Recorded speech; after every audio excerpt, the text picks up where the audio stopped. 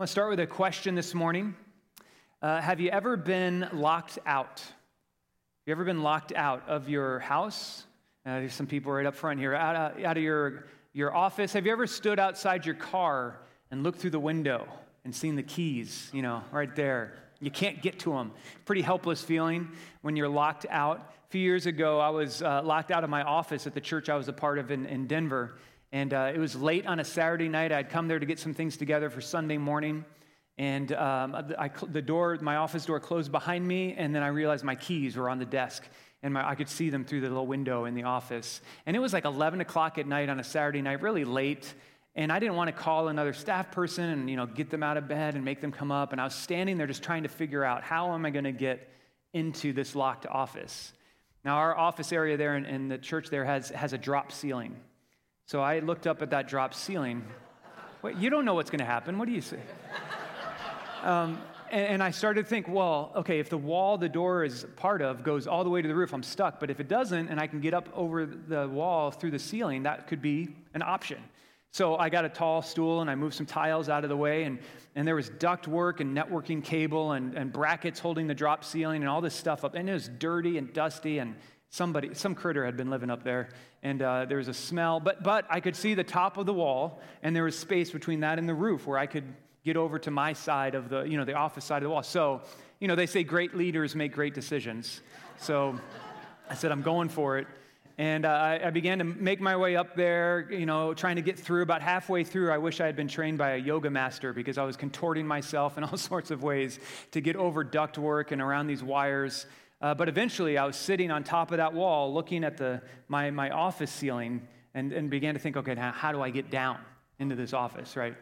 And so I'd love to say that it was like Tom Cruise in Mission Impossible, and I just lowered myself gently into the office. But it looked more like a TikTok video with parkour gone wrong or something. And as I fell through the roof of my office, breaking tiles and landing on the floor in my office, looking like I had escaped from Alcatraz or something, covered in dirt. But I was on the other side of the locked door. I made it, right? I made it through that locked door. So success, win. When we talk about doors in our conversations, a lot of times we talk about open doors and closed doors as a way of talking about the future, things we want to see happening in our lives, hopes and dreams that we have for things down the road, unknowns, choices that we have to make. And we talk about this idea of doors being opened or closed for us. Opportunity is knocking, we say, that there might be something for you there. We talk about closed doors as, well, that's not going to work, so you got to find something else. Sometimes people will say, if one door gets closed, then another one will open, like we have choices. These are some of the things we hear. Have you ever had to get your foot in the door or kick a door down or show someone the door? Have you ever beat a path to the door or blown the doors off, right? We have all these euphemisms around choices and movement in our life, the ways we might move forward. And all of it points to this human desire we have to know what tomorrow is holding, to know what we're supposed to do with our lives. All of it kind of speaks to this hope we have that we will be doing what we should be doing. And as those of us who believe that we are created by a loving God who is present with us, a God who shows up in our everyday lives, who sees our life and has a plan for our life, we want to do what he's called us to do. We want to be following the path he has for us. It all boils down to, our life's mission and purpose. What am I supposed to do with this one life that God has given to me? What am I supposed to do with the time that I have? And we think about specific decisions that are coming up, things down the road. What do we do when we become an empty nesters? What do we do when that new thing starts? What do I do about this relationship? Should I follow and pursue that person? And we start to make these decisions. And the Bible talks about the doors that we face. It uses that same imagery about doors that we come to and doors that are open. And Paul in the New Testament, he wrote a lot of the letters in the New Testament, and Paul would often write about doors that he saw God opening or God closing. In fact, Luke wrote the book of Acts, and he talked about Paul. And when he spoke about Paul in Acts 14, he wrote down these words: Paul and Barnabas gathered the church together and reported all that God had done through them and how God had opened a door of faith to the Gentiles. Luke was saying there was a door open that Paul walked through. And then Paul would also use that language. And when he decided to stay in Ephesus, he said, a door has opened wide for me to do some good work here. So that's why he says, I'm going to stay here. In one of his letters, he wrote these words, "I went to Troas to preach the good news about Christ, and there I found that the Lord had opened a door of opportunity for me." One more example in the letter to Colossae, Paul wrote, "Pray that God will open a door for our message." So you see Paul talking about doors. There was even a time in Acts when he came to a closed door, a way that wasn't open to him, and he had to redirect where he was heading with his life. You start to get this feeling that Paul approached that question, what should I do with my life? And he found the answers by looking for open doors, open opportunities, or closed doors. Things that God said, I don't want you to be doing that right now. And he began to adjust himself based on what God was guiding him in. So what do you do when you come to a locked door, or you come to a door that's closed and maybe all of them seem closed? Or sometimes worse is when all of them seem open and you don't know which one you're supposed to walk through, and you're asking God to guide you and you just don't know what he would have you do. What is the purpose of your life? It makes you wonder about that. What should I do? Am I doing what I need to do to know what God would have me do? And we ask these questions. And that's why this morning I'm really glad that we get to hear from Chris and Diane and their story of finding doors that God was opening and closing and how he guided them through their life together. And so I want to invite Chris and Diane, if you guys would come up here. They've been attending our church for years and part of our community, and we get to hear some of their story this morning. So will you welcome them with me as they come up?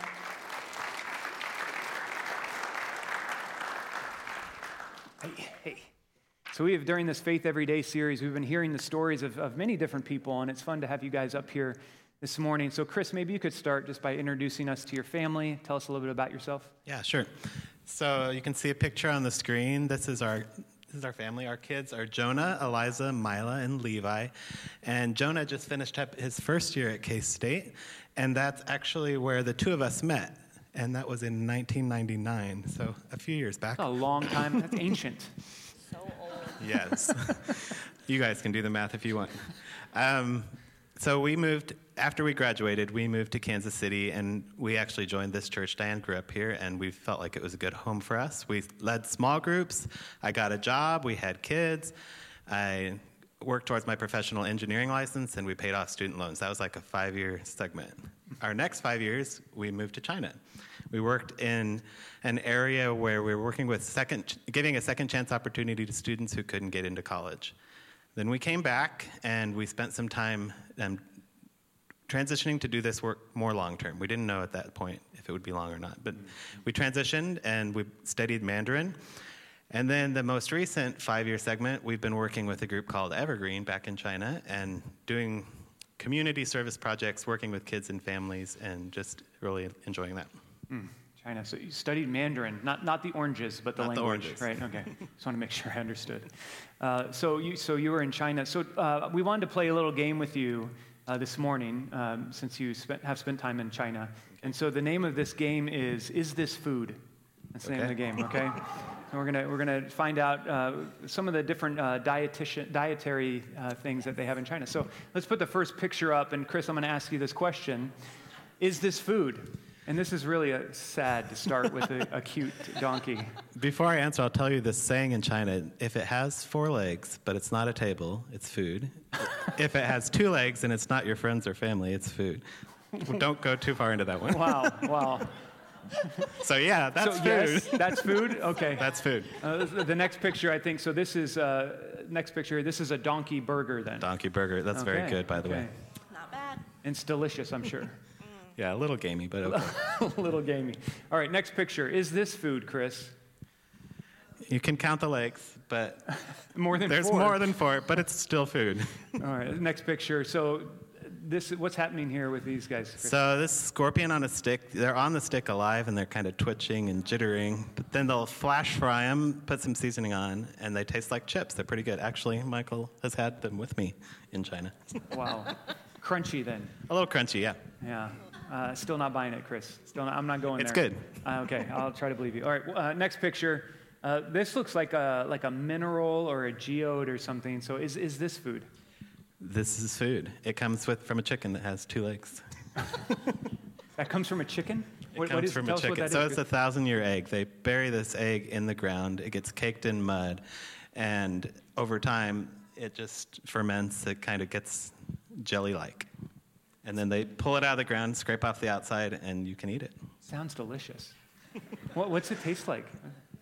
At first, I did not like these, to be honest. But figure. after about 15 years in China, I really started to enjoy them. Every time I saw them, I was like, I'll not just have one, but I'll have two of them. And they were really good. They're kind of jelly-like and kind of pickle flavored. Pickle flavored. Okay. But the texture is strong. Yes, Diane would like to add something. I'd just like to add that the only time I have ever almost thrown up while I was eating something was when Chris planned an amazing race game for our team. And one of the things was to eat a 1,000-year egg, but you had to first take the mud off of it. It was so, I literally gagged and almost puked as I was putting it in my mouth. So I'm gagging there are right now, varying yeah. opinions on this stage about the eggs. Okay, good. Well, just to be fair, I wanted to share one more picture, and this is from a state fair in a state that I've lived, and people from other countries could ask, is this food? Because I have eaten that at a state fair, and so other countries would say, are you crazy? Look at what you're putting in your body. So we're all in this together, basically. So thanks for playing the game, Chris. That was good. So other questions I want to ask. So Diane, we a few weeks ago talked about spiritual pathways and the ways we naturally connect with God and how he grows our faith. So what are the different pathways that you and Chris connected with when we talked about that? The spiritual pathways I connect with are relational and worship. And I completely got the ones wrong for Chris during the first service, I confess. You got corrected? No, I looked at my note and I was like, oh, oops. For him, it's, I gotta look. That's right. Creation and serving. During the first service, I said creativity, and then I was like, there was something about nature. So I said nature. So God shows up through creation and as you serve others. And then, Diane, for you, as you're in relationship with other people. Yes. You really sense God speaking. Right. So we're talking about open doors this morning. So this is a question for both of you to answer. But growing up, what were some of the experiences you had that helped you determine what are the doors God would have you walk through? What are some of the things you saw and happened? Yeah, so I've kind of, as a child and into my early years, I had an interest in overseas, just fascinated with it. I was actually thinking about it after the last service, and I had a project as an elementary school kid, and I chose China. My dad worked at a travel agency, and I got these books and all these brochures and cut out pictures of the Great Wall and different things. So it actually started pretty early on. Then in college, I had a chance to study abroad in the Czech Republic, and being a part of the international church there really just created a different passion in me. Going back from that experience into Christian Challenge, the campus group we're a part of, I was mentored by a guy named Bob, and he shared his passion for China with me. And they had a summer team going there that next summer, and he encouraged me to go. And it was really, I just decided to do it. And when I was there, I felt like God met me. There was a time when I was in a foreign couple's apartment. They were there with their little baby. They'd served for a few years there. And I was just watching them interact and do life. And I felt like God saying, this will be your family someday. It was like a voice in my head. I had not experienced that before, but I did at that point, and then it just came into what we're doing now. Wow, yeah. Diane, how about for you? For me, when I was actually in high school here at Hillcrest, we had a really great missions program for the students, and that apparently made a really big impact on my life. But it was while I was that young and had the opportunity to serve people and just be the hands and feet of Jesus that I felt like, I want to do this. I want to do this with my life. And I also was really interested in other cultures, just languages and everything about it. And so my guiding factor in life had been, I want to do something serving Jesus somewhere else in the world. There was a lot of gray area there. When I was in high school and near the end, we went on a missions trip to Japuza, Jesus People USA in Chicago. And I was pretty determined that God wanted me to just stay there. And I was not going to go to college, and it was going to be awesome. But we have wise leaders, and they helped me to see that college would be a good idea before going and serving somewhere. So yeah, that was all just really cool to see how God used all those experiences when I was so young, like to be able to look back and be like, what I'm doing now has to do with when I was 16. That's awesome. Yeah. So as there's people in the room this morning that may be wondering about, the doors in front of them, open doors, closed doors, what would you encourage them? How would you encourage them as they're seeking to do what God's called them to do? I would say nothing is wasted. So as I heard clearly from God, your family's supposed to be in China, we didn't go to China right away. We came, and I worked 5 years as an engineer. We had to pay off loans, and I felt like, we don't know what the timing is. We had our plan, and we said 5 years later we're going to try and go, and it worked. But we don't always know. So that engineering time wasn't wasted. We moved to China, and I taught English. I didn't have the skill to teach, and I hated getting up in front of people, kind of like right now. I don't enjoy this. But God used that. He grew me. He taught me new things and how to interact with kids. And then our current job, where I work now, is with a camp. I every day plan at the campsite. I'm fixing things, using my engineering skills, building new structures for our camp. And then all the teaching experience I got, I'm using to plan games and curriculum and lead the kids in what they do. And it's just cool to see, even if it takes 20 years or 15 years, he uses all those experiences at some point, and he'll use them to help do his work. So that was encouraging. Yeah. So stick with it, even if it seems like it's going to take a long time. Yeah. So for me, I feel like I've realized how important it is for me to know who I am. And there were a lot of things that I thought I wanted to be and had to realize who God actually created me to be. And then also be able to look around me and see, where is God already working, and be willing to step into that, even if I think it doesn't match up with who I am, or it's something that I think is going to be too hard, or I have absolutely no skill set. I mean, we like people to be skilled at what they're doing, but I have spent the last 16 years having to let go of, I know who I am, and as I have offered up to God abilities and gifts and experiences that he has given to me over and over again, he says, I see it, and I want you to do something else. And so he continues to grow me in other areas. And then it's been in the last couple of years, as I've been serving in a role that I am completely inadequate for, and have had so many days of tears and going, God, you picked wrong. And him saying, can you do the thing that I put right in front of you? Just walk into that, whether it's a phone call or a conversation I need to have with somebody. I don't have to have a big plan beforehand. Just step into it and trust that God is going to help me through it. And it was in the midst of all of that I ended up discovering that I had actually kind of surprisingly was doing what I had been longing to do for 16 years. That in the middle of all those inadequacies, he gave me my deepest desire in ministry. He's surprising like that. Yeah, awesome. I really appreciate you guys sharing some of your story, and it's been our honor, pleasure to know you and be partnered with you over these years. And I'd like to pray for you before you step down. So let's pray together. Father, thanks so much for Chris and Diane, for how you have called them and used them in so many powerful ways, how they've encouraged us this morning. And Lord, we pray that you would continue to guide them. We ask, Lord, that you would open up that door again, that they could return back to their community and friends in China and continue to see good things, Lord. So bless them and encourage them. We thank you for them in Jesus' name. Amen. Let's say thanks to them for sharing their story. Thanks, guys. Okay. It's so good to hear these stories, to know that God directs other people's lives. And often when we hear someone's story, we start to see ourselves in there as well. There's things that we can learn and be encouraged by. So Chris and Diane were guided through their experiences, through their mentors, through hardships, through job skills. Even fried scorpions, guided them along the way.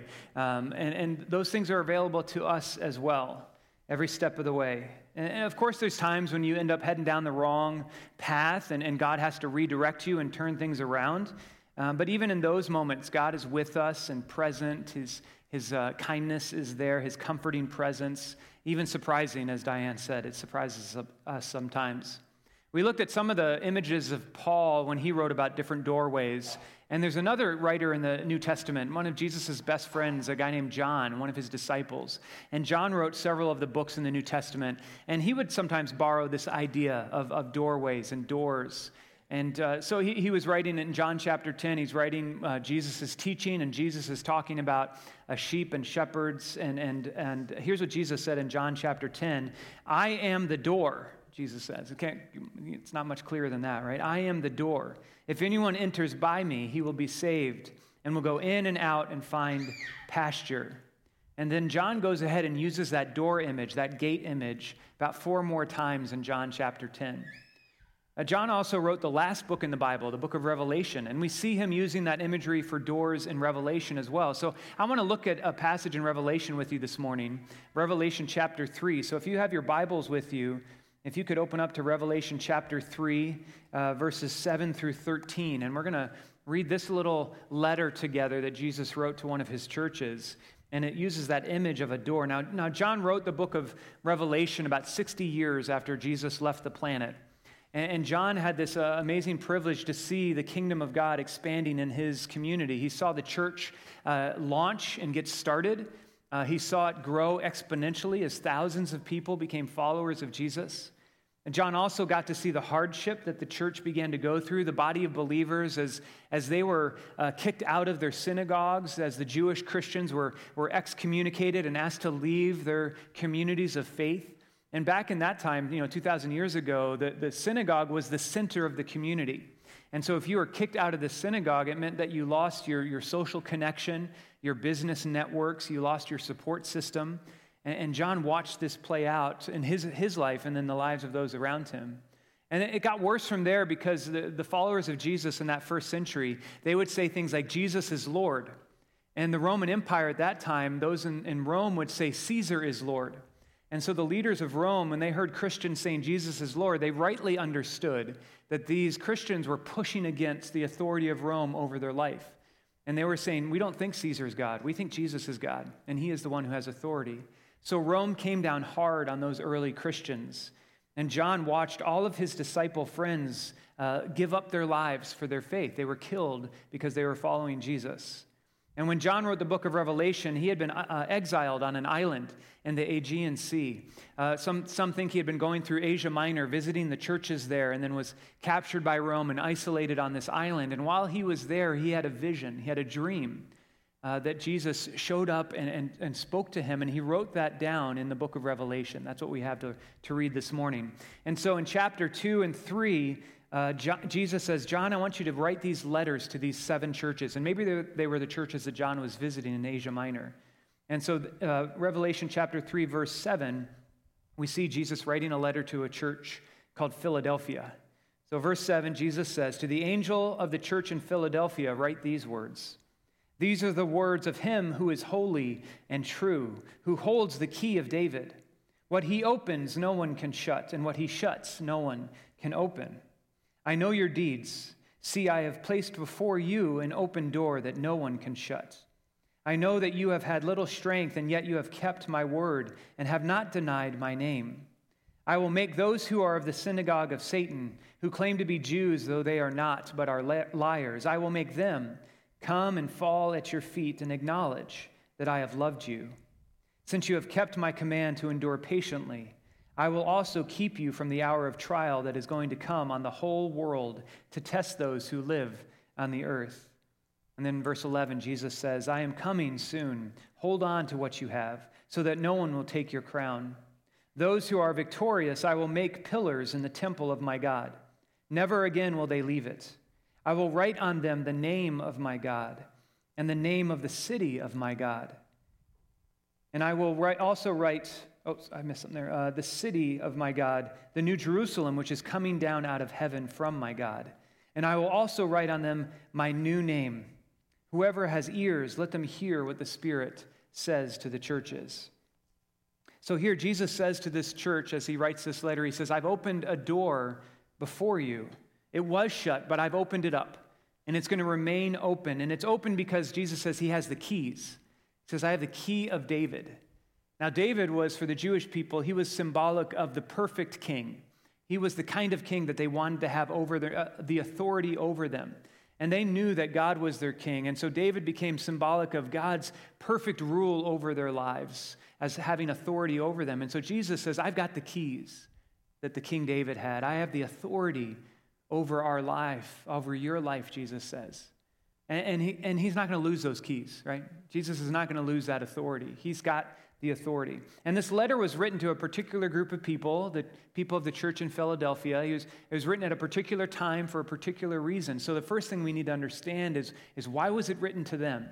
And then we can start to ask, so what does it mean to us today? And for those first listeners, this letter would have been a very hopeful communication for them, very encouraging communication for them.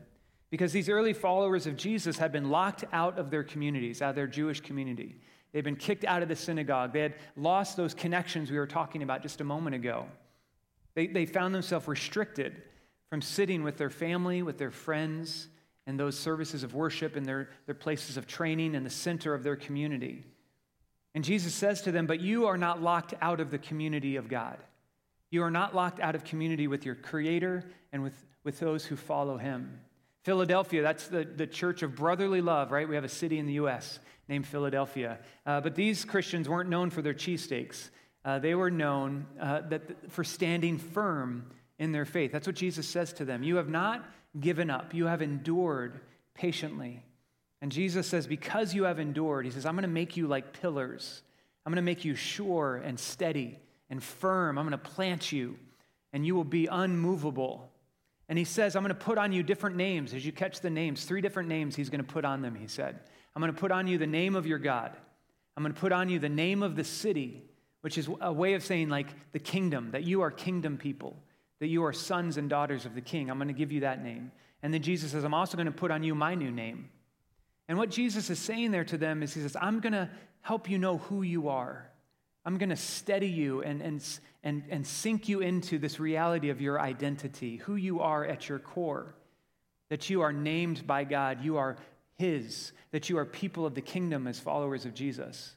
And he says, your identity will be secure. And of course, we need to know who we are to do what God has called us to do. So it's directly connected to our purpose and our mission.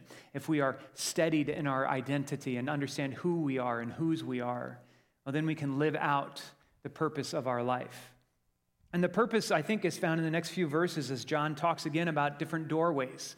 And he writes to the next church, he writes another letter to the church in Laodicea. Verse 20 of chapter 3 there, Jesus says, here I am, I stand at the door and knock. If any of you hears my voice and opens the door, I will come in and eat with you, and you will eat with me. Now here's another door, and this one is shut. Jesus hasn't opened it yet. In fact, Jesus is standing on the outside of this door, and he's knocking. And he's wondering, will we open that door to him? He was writing to this church and saying, I hope you will open your life to me and allow me to come in and be connected to you. And that's true for us today as well. Jesus stands at the door, and he's knocking, and he's wondering, will we open our lives to him? Will we surrender our control? Will we say that we believe we are forgiven and receive that forgiveness from Jesus? Will we open that door? If you're wondering what God would have you do with your life, the first thing he would have you do is open your life to him and believe that he is trustworthy and good, that he wants to guide you in this life. And Jesus, he's not going to kick that door down. He's waiting patiently. He's knocking. He's available, but he's not going to force his way in. And he's saying to you, will you open yourself to me? Will you open your life to my way of life? The truth is, God's primary will for you is not about what you're going to do with your life. It's about who you will become. I mean, if you're taking notes, I want you to write that one down. God's primary will for you is not what you will do. It's who you will become. That's what he's primarily concerned about. And of course, he sees all the other choices you have, all the other things you're trying to decide, and all the things in front of you, and he cares about that as well, but his primary focus is not so much what you're going to do with your life. It's about who you will become. He wants you to build your life on him, to open yourself to the influence of the Spirit of God in the world today. So as you are concerned about what you're going to do and that relationship you're worried about, where you're going to set up your home, what kind of business you should go into, God's concerned about all that, but he says, first, let's start with who you are and whose you are. And I can build from there as you surrender to me. So we open that door to Jesus and invite him in. And we're welcomed into the kingdom of God. And John again writes about that in Revelation chapter 4, the next chapter, very first verse. John is continuing to see this vision. And he says, after this I looked up, and there in front of me was a door standing open in heaven. Heaven is opened to him. And I think there's basically two doors in Revelation 3 and 4 that we're reading about here. There's this first door that is been opened for us. Jesus has opened this door to us. It's the presence and the power and the reality of God in the world today. The fact that the kingdom of God has come to earth, that God is present with us right now in this room. The Spirit of God is in us and moving through us, that there is a power, there is a presence that we sometimes forget about. I mean, have you forgotten about that? We have this way of getting our eyes stuck on what we can see. We get our attention stuck on what we can control. We get our hearts stuck on what we can hold in our hands. And the truth is, God is here right now with us. The power of God, the Spirit of God, the presence of God, the kingdom of God is moving all around us. And the first thing we need to embrace is that there's an open door to that kingdom. We have been welcomed into the work of God in the world today. What greater thing could we be involved in than what God is doing, the eternal difference he's making in the lives of those around us, in our own lives as well? The Spirit is with us and moving. When those haunting questions fill your mind about all the options, what am I supposed to do in this situation? God, what would you have me do in this schooling or this career or this relationship that I have? And the first thing we need to hold on to is that God is here, that you're not facing those decisions alone, that he cares about them and he is with you in them, that he has brought resources and knowledge and wisdom to help you as you're going along the way. He has opened a door to heaven to us, and he cares about them. Now, of course, there's times when it feels like he's distant. There's times when it seems like he's more silent than chatty, right? But that's where we read this church in Philadelphia sets the example for us. They held on. Jesus says, you've endured patiently. You've waited, and sometimes we have to wait for what God wants to say. And he says, as you're waiting, he says, I'm going to make you a strong pillar. I'm going to establish you. I'm going to sink down into your very core, who you are. I'm going to put names on you so you know your identity. We are so desperate these days for identity. We are grasping everywhere to try to understand who we are. And we try on these identities for a little while, and then we go over here and try on this identity. And we're just desperate for them. And God says, I've got a name for you. I've opened a door. Will you just receive the life that I've called you to, the name I want to put on you? If you will wait on that, he will cause you to be firm in your life, that you'll have a place to stand. And Jesus can do this, right? Because he's got the keys. He's got the authority. He's got the ability to walk with us personally, to inform our lives personally. When this vision began, Revelation, very first chapter, verse 18, Jesus says this, I am Jesus. I am the living one. I was dead, but look, I am alive forever and ever, and I hold the keys to death and Hades. Jesus is saying, I've got death. Those things that are death to you, I've locked them away. If you will follow me, I have opened up life to you. So trust me, walk with me. Allow me to speak that name over your life. Let me inform your identity. Trust me in that. That's the first door. It's been opened to us. And then there's the second door, the one that Jesus is knocking on. And this door represents our will. It's our control. It's our desire that we have over our lives. And I want you to remember that this letter where Jesus is knocking on the door of their hearts, it's written to those who are part of the church in Laodicea. Jesus is writing that to those who are following him, those that are part of the church, the community of faith. And he says, I'm standing at the door and knocking, you Christians. So the door that he's inviting us to open is not simply the door of salvation. In fact, some would say it's not the door of salvation. He's inviting us to open up the door of transformation. That every day we would choose to open the door to Jesus and say, this is your day. I'm your woman, I'm your man. This is your day. You tell me what to do. You guide me. I'm surrendered to you. I'm trusting you to guide me every step of the way. Even those of us who are Christians need to open the door to Jesus.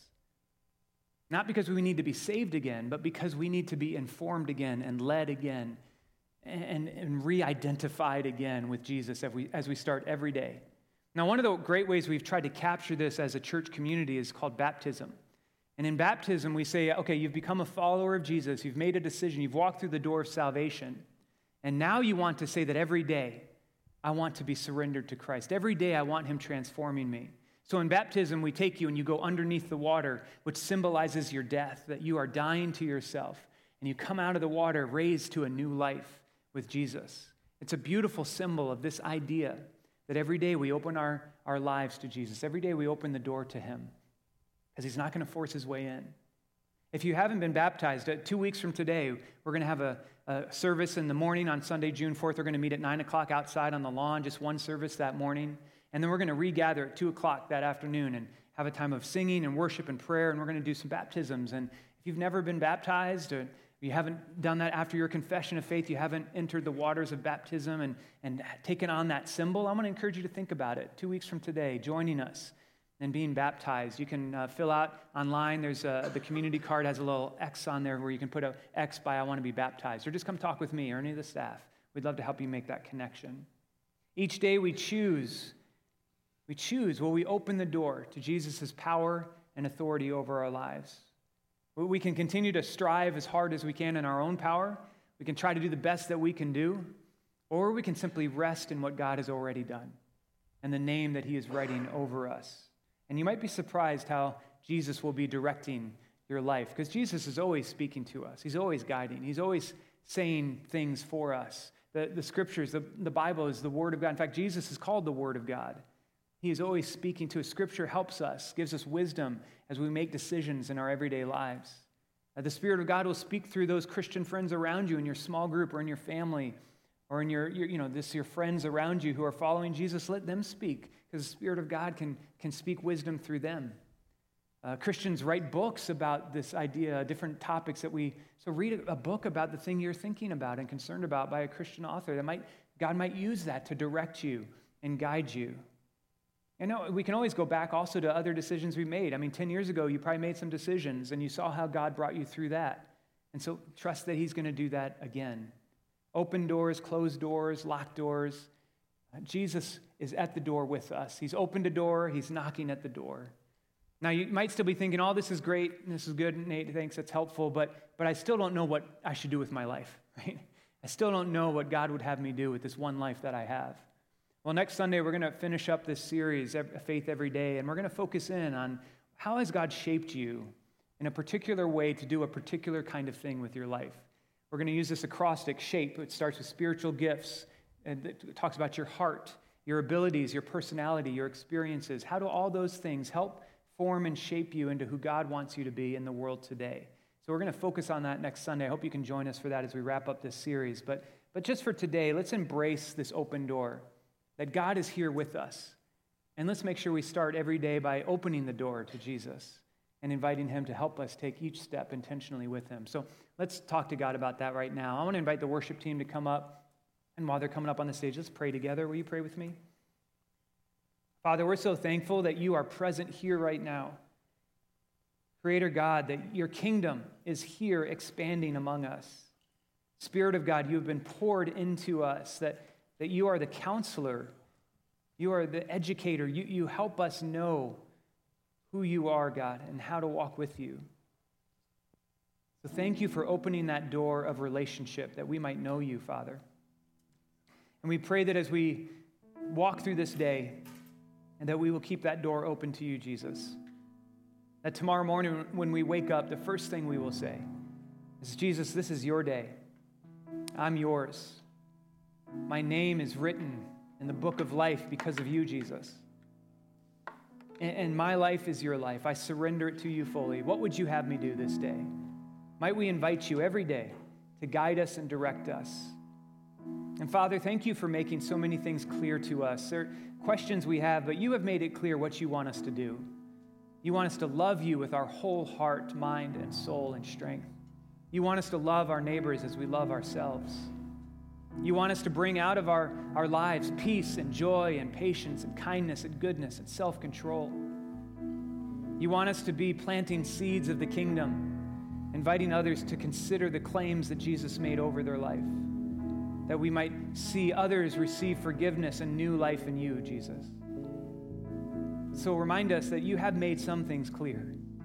Help us to walk in those truths as we try to figure out specifically what you'd have us do with our day-to-day. Thank you, Father God. You are so good and faithful. We trust you. We surrender to you. We give ourselves over to you. And all of this is because of your Son, Jesus. It's in his name we pray. Amen. So it's good to be together. I don't know if you know this, but this weekend Trey walked and received his diploma for graduation. So we're excited for that for Trey. And so he's got a lot of family in town. So I want to invite Trey's grandparents, Pastor, to come on up here, if you would, Pastor Solomon and Pastor Rose. They lead a church in Kenya, in Nairobi, Kenya. And I asked if they'd come up and pray for us as we finish this morning to bless us with their presence. So, Pastor. We thank God again for the opportunity to be with you in this service. We were in the first service, and we thank God that we came to this country this weekend to celebrate Trey's graduation. He's our first grandchild. His mother, Pauline, is right there, our firstborn daughter. And Trey's young brother, Ryan, is also in this service today. And we want to thank you for receiving Trey and giving him a right hand of fellowship. We pray that he can continue to grow with you and to serve God. We've been in service slightly over 30 years now as a family. And when we see one of our own stepping forward to serve God, it is great fulfillment in our lives. We also want to thank Jim and Kathy Ingram for having taken care of our family in Kansas. Pauline, Troy, and Ryan, they've been very close, and they even hosted us for a celebration dinner yesterday in their house, and we are very, very grateful. We leave Tuesday for Florida to be with our third-born daughter, after which we will be going back to Kenya to continue serving in the church, which turns 30 years next month. Pray with us as we continue to pray with you. Let us pray together. Our Father and our God, in the name of Jesus Christ, we are so grateful yet again that we have found opportunity to stand even in this altar to speak a word of blessing to your people. We've been blessed through the worship and through the word, and we thank you for what you're doing in this place, O Lord. We want to pray that your continued presence will be evident in this ministry. Father, we even realize that there are people that come from here to go out in the world to serve, even to places where it may be very difficult to serve, but those are doors that you have opened that no one can close. We pray for them, that Father, as they continue sending more people into the world in conformity to the Great Commission, you will bless this ministry, you will bless this church, you will bless these people. These are your people. Bless them, Lord, and make them a blessing. We thank you, we honor you, and we adore you, even for their hospitality. And we pray these in Jesus' name. Amen.